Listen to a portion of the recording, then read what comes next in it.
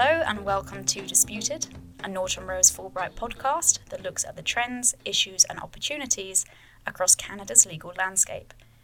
We're your hosts, Elsa Bloomer from Calgary and Andrew McCoon from Toronto, and this episode is all about managing a data privacy breach.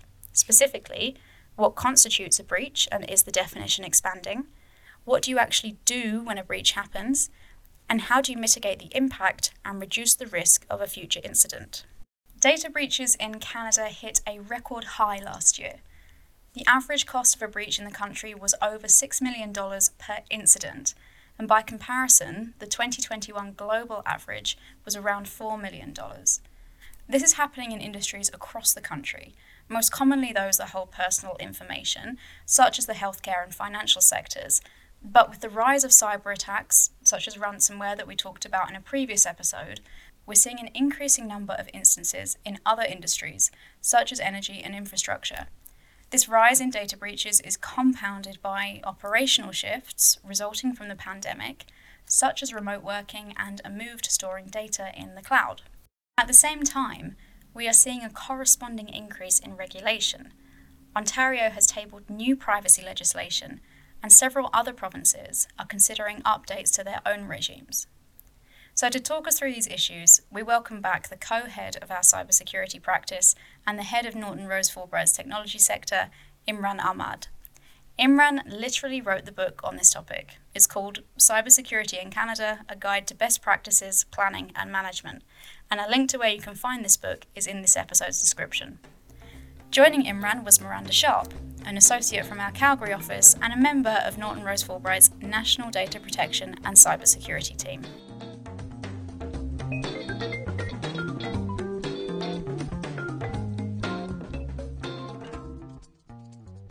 Imran, Miranda, welcome to the podcast. Thank you very much for joining us. Thanks for having us. Thanks for having us. Okay, so Imran, how about you set the scene for us? How would you describe Canada's privacy data breach landscape today? What kind of threats are Canadian entities facing?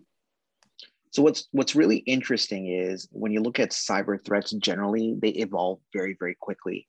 And what we've seen over the last year and a half, especially during the pandemic, is a evolution amongst the cyber attacks that are happening, where historically you would have had a encryption event like a ransomware attack, or you'd have had the theft of data for the sale of it on the dark web, for example. You saw more and more attackers actually coupling them together. So they steal some data and then they encrypt it with the hope that at the end of the day, one way or the other, you're going to pay them to either get the data back or have it destroyed. So significant change in tactics, which is really, really interesting. But on the same discussion point is the fact that the regulators are really changing their approach and being much more activist and wanting to know exactly in detail how an organization is responding. So the evolution of cyber attacks and the rise of ransomware is pretty striking. Our previous episode covered the development of ransomware in more detail, but just to pick up on that last point, specifically, how is the regulatory landscape changing? Yeah, if you look at it from a regulatory standpoint, specifically, Quebec has Bill 64, which has now just completed its review in the Quebec National Assembly, which is going to probably be adopted at some point later this year, if not early next year, and then coming into force 12 months post. Ontario is looking at introducing new private sector privacy legislation. Our federal statute is likely to be reinitiated in some shape, way, or form. And then there's obviously British Columbia, which is looking at updating its own privacy laws.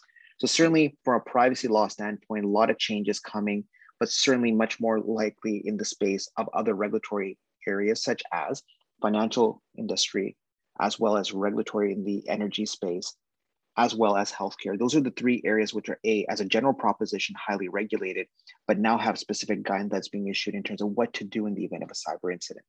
So guys, this episode is all about managing a breach. I mean, that seems like a relatively loaded term, breach, and quite a broad one. So let's talk about, first of all, what do we mean when we're talking about a breach, and what kinds of events could that include? So a breach is basically just when confidential, sensitive, or protective information is exposed to an unauthorized person. So it can be anything from a lost or stolen laptop, an accidental disclosure such as like an email or mailing sensitive information, email compromise, or all the way up to a cybersecurity attack, like a ransomware attack that Imran was describing. And so under privacy legislation, we look at a breach is a breach of security safeguards that involve personal information under the organization's control. So there's basically lots of different things that can amount to a data breach.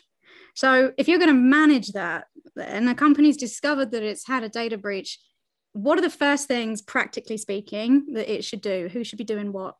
So the first thing is, because there's so many types of things that can be data breaches, it's to triage the event. Is it serious? Is it straightforward? Is it widespread? Because you're going to treat a lost or stolen laptop or a accidental email completely different than you treat a ransomware event. So you would staff it up appropriately and consider whether or not you would need to bring in your whole incident response. The other thing to consider as you're triaging this is, what is the potential information at risk? Is there sensitive personal information at issue? How sensitive is it? Are we talking SIN numbers? Are we talking health information? Are we talking maybe just business contact information? What is the scope of that? You're also looking at, is critical information or critical infrastructure to your business at issue? Potentially some part of your business is encrypted and you don't have access that you need to operate and run your business. How critical is the information? Is it patents, trade secrets, very confidential information? That's going to dictate how you approach your incident response. So those are kind of the things you consider. Just to build on what Miranda mentioned, which are all excellent points, in some of the situations where you have a threat actor, which is the hacker essentially attacking an organization in whatever shape, way, or form, there really are three broad steps that you want to implement. Number one, as Miranda mentioned, you want to contain it. You want to secure the perimeter. So the example I often give to clients is, think of your house being broken into. If you see the door that's been broken into, you want to make sure, number one, that you've secured the place. You call the cops, you make sure that it's safe for you to go in. And then live there, obviously, or sleep overnight, or whatever it may be. Same thing here. If your system has been compromised, or you think it has been compromised, you want to get a clean bill of health before you continue doing operations. The second phase is, if your operations were rendered inoperable for whatever period of time, let's say through a ransomware incident, you want to make sure that you restore system as safely as possible. So you certainly want to bring things back up, but you want to make sure that you're making that backup come up in the most secure way possible. So again, coming back to the example of the house, you may see the front door open, but you don't know if the burglar got in from the back window or the back door. So you want to make sure that when you restore it, or you're going back into the house, you've secured it in all shape, way, or form.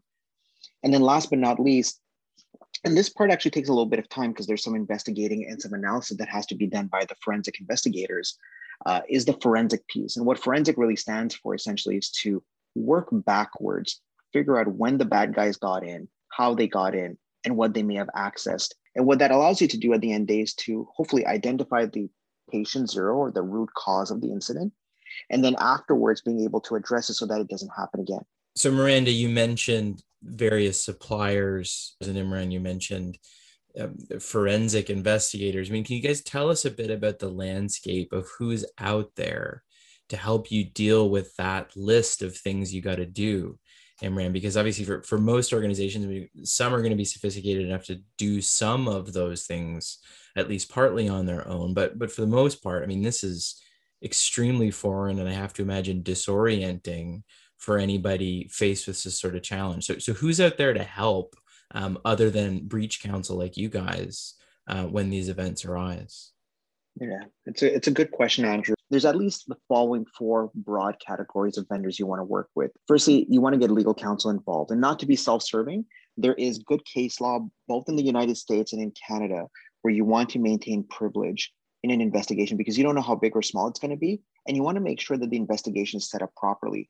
The last thing you want is to go ahead and hire an IT firm who you think are great because you work with them for many, many years without having that privilege piece considered into that documentation.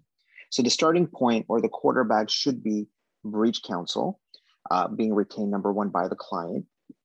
Number two, you want to think about the forensic firm, and that's typically the bulk of the spend that the client's going to have in terms of dealing with an incident.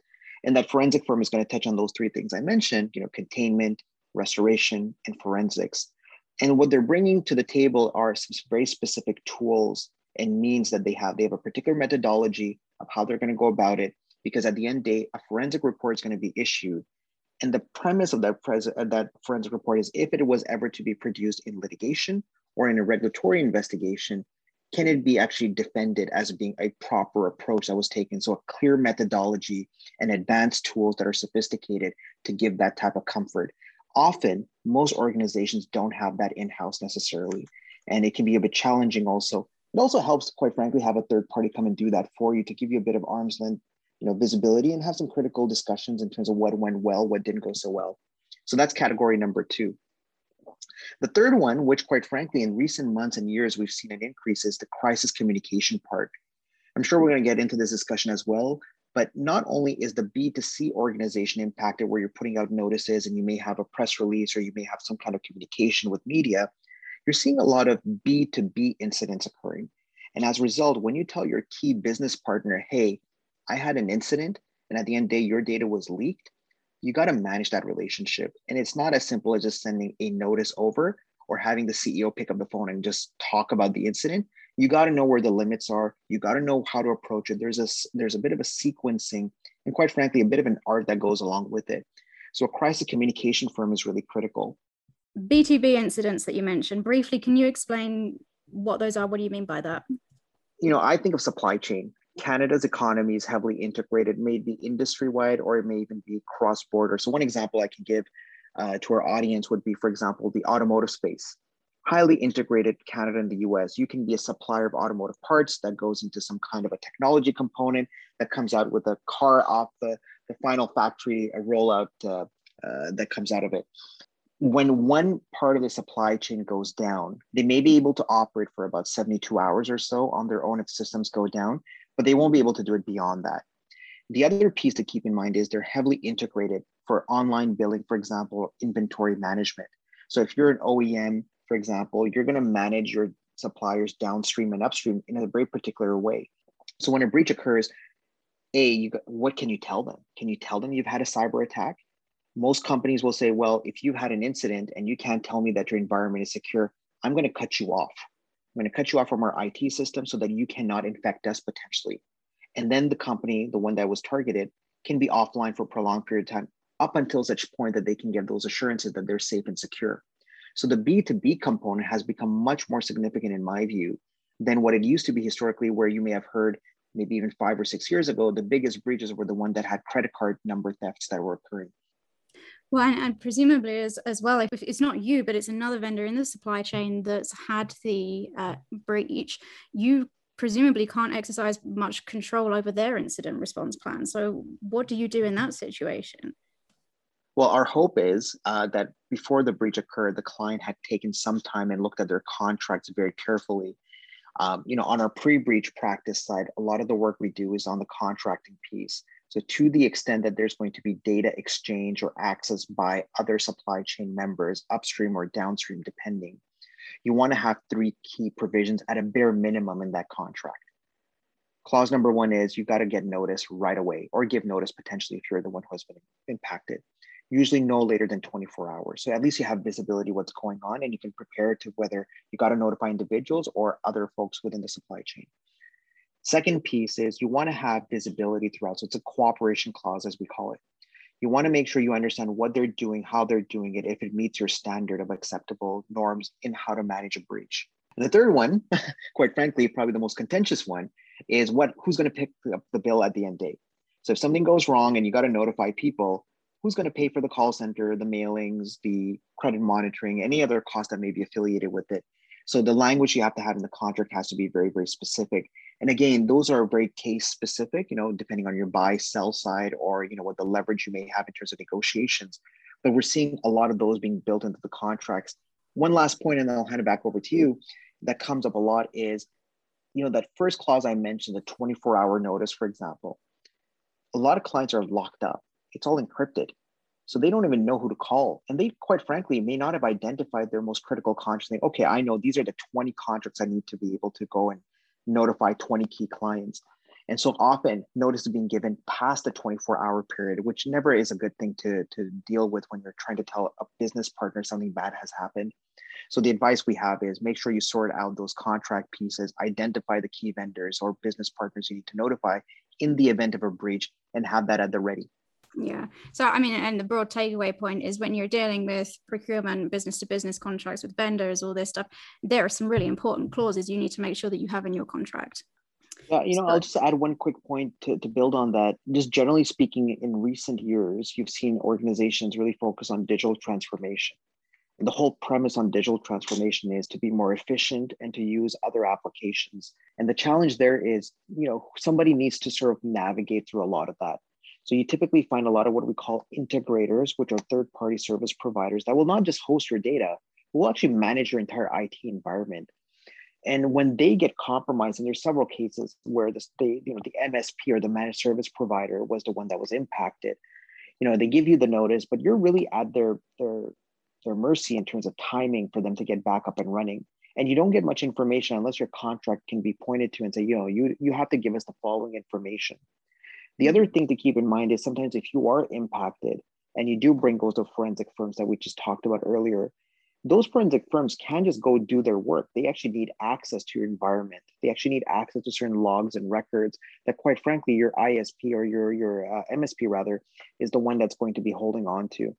To be able to do that, you need to have very specific clause that you can point to and say, look, we need your cooperation on the following, and we expect it to be done within this time frame. So from a regulatory perspective, what are the key points to be aware of in the aftermath of a data breach? I'm thinking specifically of the certain provincial or federal statutes and regulatory regimes that might be engaged.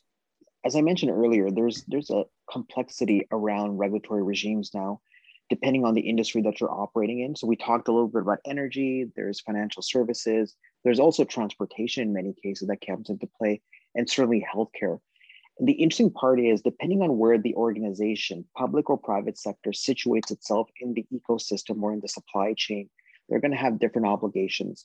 So either you're dealing B2B, B2C, that's one thing, but there's regulatory oversight throughout the process. I'll give you an example of something we came across recently. We had a client who's in the logistical transportation space, and they actually ship very sensitive goods across the Canadian border to the US. And you would think, a trucking company, how much regulation could there be? But there are hazardous goods that came into play that you have to be very mindful of. You have to notify the entity that's receiving and that actually send the goods. But more importantly, the customs authorities that are impacted both on the Canadian and on the US front need to know that there's a backlog, because a lot of this is done by e-manifest now for the transportation fees and border crossings. So just a simple company that you would think in the transportation area that should not be heavily regulated had significant regulatory components. Now, couple that with the law enforcement piece, where a lot of those regulators will ask you the specific question, hey, can you confirm to me this has been reported to law enforcement? And if you have, multiple locations, not just in Canada, but in the United States as well, often you'll have to report in multiple jurisdictions at the same time.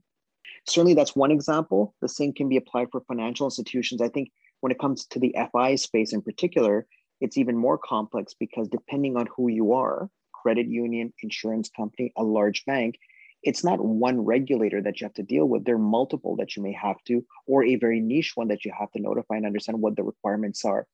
So some of the times what we end up doing are, there's some critical absolute notifications that have to be made under statute. And then the relationship notifications we also give for regulators, which are more courtesy notifications. You have to understand that there's an interplay between the different regulators. You can't tell, for example, one regulator in the financial sector what's going on and not do the same at some level with another one who will hear about the incident and wonder why I was not told about it, even if technically I didn't have a jurisdiction to look at it from an enforcement standpoint. Mm-hmm. Does it matter how big the entity is that suffered the breach here? Are there any minimum size thresholds that they have to be in order for those reporting requirements to be triggered? No, it's all based on the data. Mm-hmm. So to the extent the data triggers it, there's two components. So certainly the data and the sensitivity of the data is probably the key thing, from a privacy law standpoint that comes in. But for the ones that are heavily regulated, again, FI, transportation, energy, and healthcare, a lot of the regulator, their obligation or their jurisdiction stems from the fact that they have an obligation to ensure that the stability of their industry is maintained. So for example, OSFI, when you look at the reporting guidelines that they have, what they want to make sure is if this was a major incident at this organization, could it have an impact on other organizations or the financial sector more broadly, hence the heavy regulation around it. Mm-hmm. So they're really, it's not just a scope issue or a size of the organization issue, it's a jurisdiction issue for the stability of the industry that they're typically looking at regulating. So perhaps less obvious in the regulatory side, what are the contractual issues that can arise from a data breach that people might not think of in the immediate aftermath? Yeah, so one of the key questions to ask early in the breach is how this might affect other stakeholders. We talked a bit about business to business relationships and reviewing those contracts, that it's important to have those contracts identified early so that you aren't reviewing hundreds of contracts when the breach happens to figure out what your notification obligations are, because some of them can be very quick. It can be 72-hour notification. Some don't have any notification requirements. It's also important to consider when you notify your business partners and those relationships, because you want to notify when you have enough information that you can kind of calm them down, that you have it under control. Where data's been taken or accessed, you don't necessarily know if your suppliers or business relationships or other stakeholders have been impacted.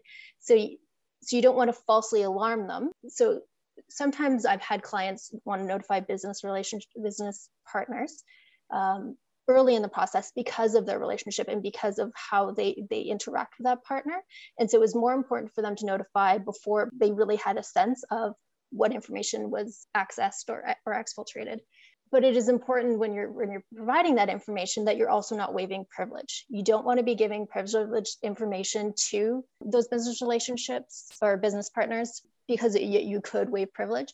If you do have a business partner who's a stakeholder who also potentially has joint control or custody of that personal information, they potentially also have regulatory obligations associated with that. So in that case, you do want to be sharing that information in order for them to be able to make informed decisions from their own regulatory perspective. So you might want to consider doing a common interest privilege agreement so that you're covered in that perspective. Miranda, as the litigator, I'm interested to hear you talking about privilege.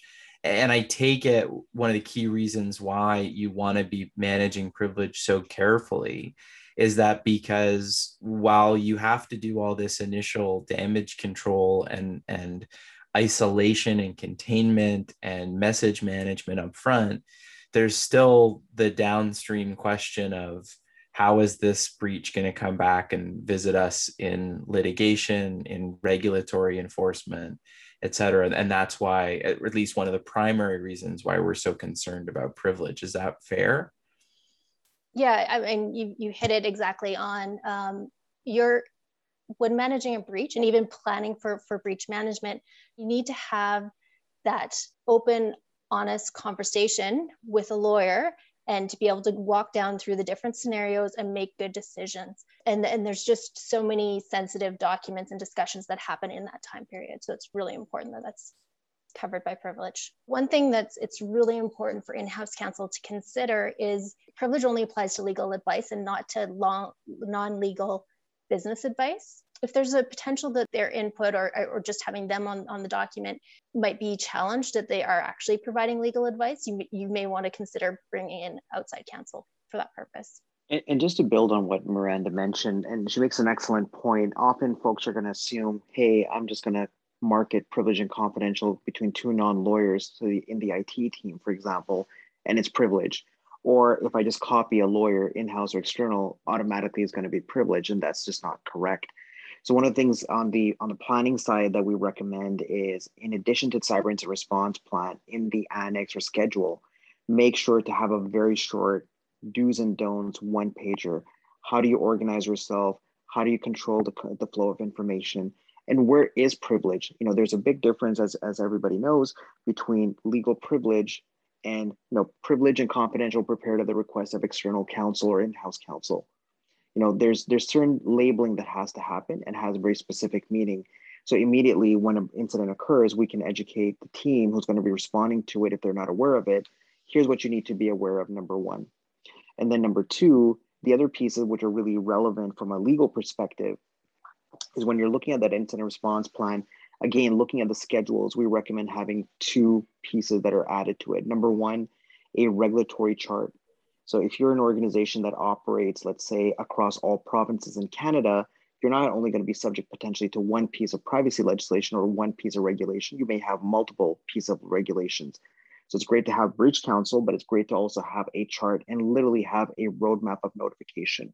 Mm-hmm. And the last piece is really understanding your data. Understanding what data you have and where it's kept and how it's kept is critical. In the event of an investigation, to be able to point an investigator and say, this is where our crown jewels are, this is where the trade secrets are. I'm not fussed about this piece of information, but if this ever got out, this is our bread and butter. You can focus on that piece quickly and intensely to get either assurances that it is secure or was not impacted, or to the opposite, that it was indeed impacted, and you need to take some specific steps to mitigate that. Mm-hmm. And Miranda mentioned common interest privilege earlier. What is that, and how do we make sure it's engaged? So from a common interest privilege is basically when two parties essentially have the same interest or they're aligned in their interest, but they need to share information that would otherwise be privileged. So for example, we talked a lot about insurance. Your insurer has a common interest privilege in principle with the insured, and they need to make some financial reserves or pay out a claim, but they don't just make out a claim or pay it out without knowing what they're actually going to cover, whether it falls within the four corners of the policy. So they need to get some factual background and information. It is not uncommon to see an insurer, for example, request a copy of the forensic report or a version of the forensic report under that common interest privilege principle. So everything we've talked about so far has, to some extent, a Canadian or domestic focus. But Imran, your answer a moment ago, touching on sort of U.S. cross-border issues, prompts this. I mean, how does this advice differ if we're talking about an international company or in a multinational company? So I think, from a cross-border perspective or multi-jurisdictional perspective, there's a lot of strategy that goes into it from a regulatory standpoint in particular, and quite frankly, even from a notification standpoint, if individuals have to be notified. The last thing you want is to be giving different pieces of information to different country or different regulators or different individuals. So for example, in some cases, our privacy law in Canada is more permissible. It's a risk of harm analysis that we typically look at.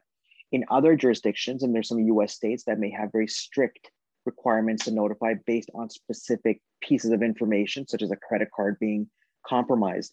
And so you cannot have a situation where for the same breach, you're notifying one class of people in one state, for example, in the US, and omitting to do the same in Canada, or notifying maybe one group ahead of the other for convenience purposes. Same thing on the regulatory side. If you're speaking to the Office of the Privacy Commissioner, for example, here in Canada, you don't want to be in a situation where you're not sharing the same level or you're tailoring the message to a different extent for those who are the supervisory authority within Europe.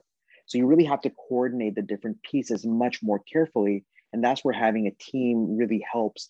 We regularly work with our US and EMEA and global partners at Norton Rose and their cyber group to make sure that at the end of the day, the messaging is coordinated and that any strategy on rollout for notifications is coordinated as well. So consistency is the key. On that same point, what about if it's not necessarily an international operation, but say it's a foreign subsidiary and the parent entity is in Canada and the foreign subsidiary is the one that has suffered the data breach? To what extent are there reporting obligations and implications triggered up the chain to the parent company, or is that parent company insulated? So I think if you look at, for example, from the GDPR perspective, if somebody is offside GDPR and let's say there's enforcement action that flows from it and fines are issued, the fines are based on a global turnover percentage. So, at the end of the day, the parent company could be in Canada and the foreign entity or the affiliate may be relatively small, but if the impact is egregious and meets the standards and requirements for non-compliance and enforcement action under GDPR, you could see a significant fine being issued at that point. There's several cases of that since GDPR came into force. So I think the approach we typically take, and frankly, the great thing is clients want to do the right thing. When a parent company does become aware that something has occurred in another jurisdiction, they want to make sure that they deploy the right resources. I know earlier on we talked about insurance. Miranda made a reference to it. Most insurance policies will actually consider the parent company along with the affiliates so that the benefit of the vendors that they have on panel can actually be pushed down to for example, an affiliate in another jurisdiction if needed. So what role does the board of a company have in a breach situation? What should the board be made aware of specifically and why? That's a really good question. It comes up a lot in terms of the conversations we have with clients. There's often a concern that the board needs to be very technical, that they have to have some kind of an IT background because they're going to be managing the breach. That's not the case. The role of the board, either before an incident occurs or even during the incident, is one of oversight. And really, there are three key pillars that apply to their role. When you look at their fiduciary obligation to the organization, they want to make sure they meet the following three. One, situational awareness, that they have a pretty good idea what the risk exposure looks like from a cybersecurity standpoint and what the impact potentially could be in the event of a material incident happening, reputationally, operationally, financially, legal and regulatory, obviously, as well. The second portion of their oversight obligation should be the allocation of resources. And this is not just a question of writing a blank check and saying buy a lot of technology, but human resources, governance, retaining advisors, folks who can help them walk through that process and understanding what that risk may look like and the steps that they can quite frankly take to mitigate that risk. Really empowering the operational team to bring to home the steps that need to be taken to mitigate the risk. And then lastly, as we alluded to earlier, cyber risks are evolving constantly. This is not a one-time seed investment. So they should be thinking, how can they constantly improve the protocols and policies within the organization, not writing them themselves, but having them reviewed at a regular cadence to make sure that they meet industry standards, or to the extent they establish best practices from their standpoint, that they're being met on a regular and consistent basis. And I really tell clients it's a bit of a circle. So you go from situational awareness to allocation of resources to sort of lessons learned and constant improvement. And it's a spiral. So really understanding at the board level that this is going to be an ongoing exercise, that's going to be key. And then lastly, structuring the board. There's specific terms of reference you want to have within the audit or risk committee in terms of what they're looking at and how they're looking at it. It is not a question of a security expert coming and saying things are great or things are horrible, but really having a dashboard of key metrics that they want to track, both on the technical side, but certainly on the governance and compliance side of things as well. Okay. And on that theme of awareness, name one trend or tip to do as we head into 2022 in this space. I think certainly that meets what I've been hearing from various forensic firms and threat intelligence companies in terms of the type of attacks that are going to happen most likely in 2022. One of the things to keep in mind is now with the return to the office or some kind of a hybrid model, we have and we expect to see an increase in cyber attack numbers. Just to give you a couple of anecdotal data points, back in April and March, when folks were actually migrating from the workplace to the home remote work environment, we saw a 3 to 5 time increase in net incidents being reported. That number has been stable since then. So it wasn't a peak or a spike, it was a net new. Query now whether once people go back to the office and reconnect their laptops and find all kinds of things that may have been on their system which hadn't been properly scanned until they connected to the network more completely, as opposed to a VPN or a Citrix type of connection, whether there's going to be more incidents that are reported, what the impact's going to be, and how organizations are going to deal with it. Miranda, Imran, this has been extremely enlightening, terrifying at times, but very, very useful throughout. Thank you guys so much for being on the podcast today. Yes, thank you. That was great. Thanks for having us. Yeah, it was a pleasure joining you today. Thanks. We hope you enjoyed this episode of Disputed. If you'd like to find out more about this topic or how to contact our guests, please visit nortonrosefulbright.com/disputed. Also, if you have any questions, feedback, or topics that you'd like us to cover in a future episode, please do email us at disputed@nortonrosefulbright.com. And if you would like to hear more, please subscribe to Disputed on Apple Podcasts, Spotify, or wherever you get your podcasts.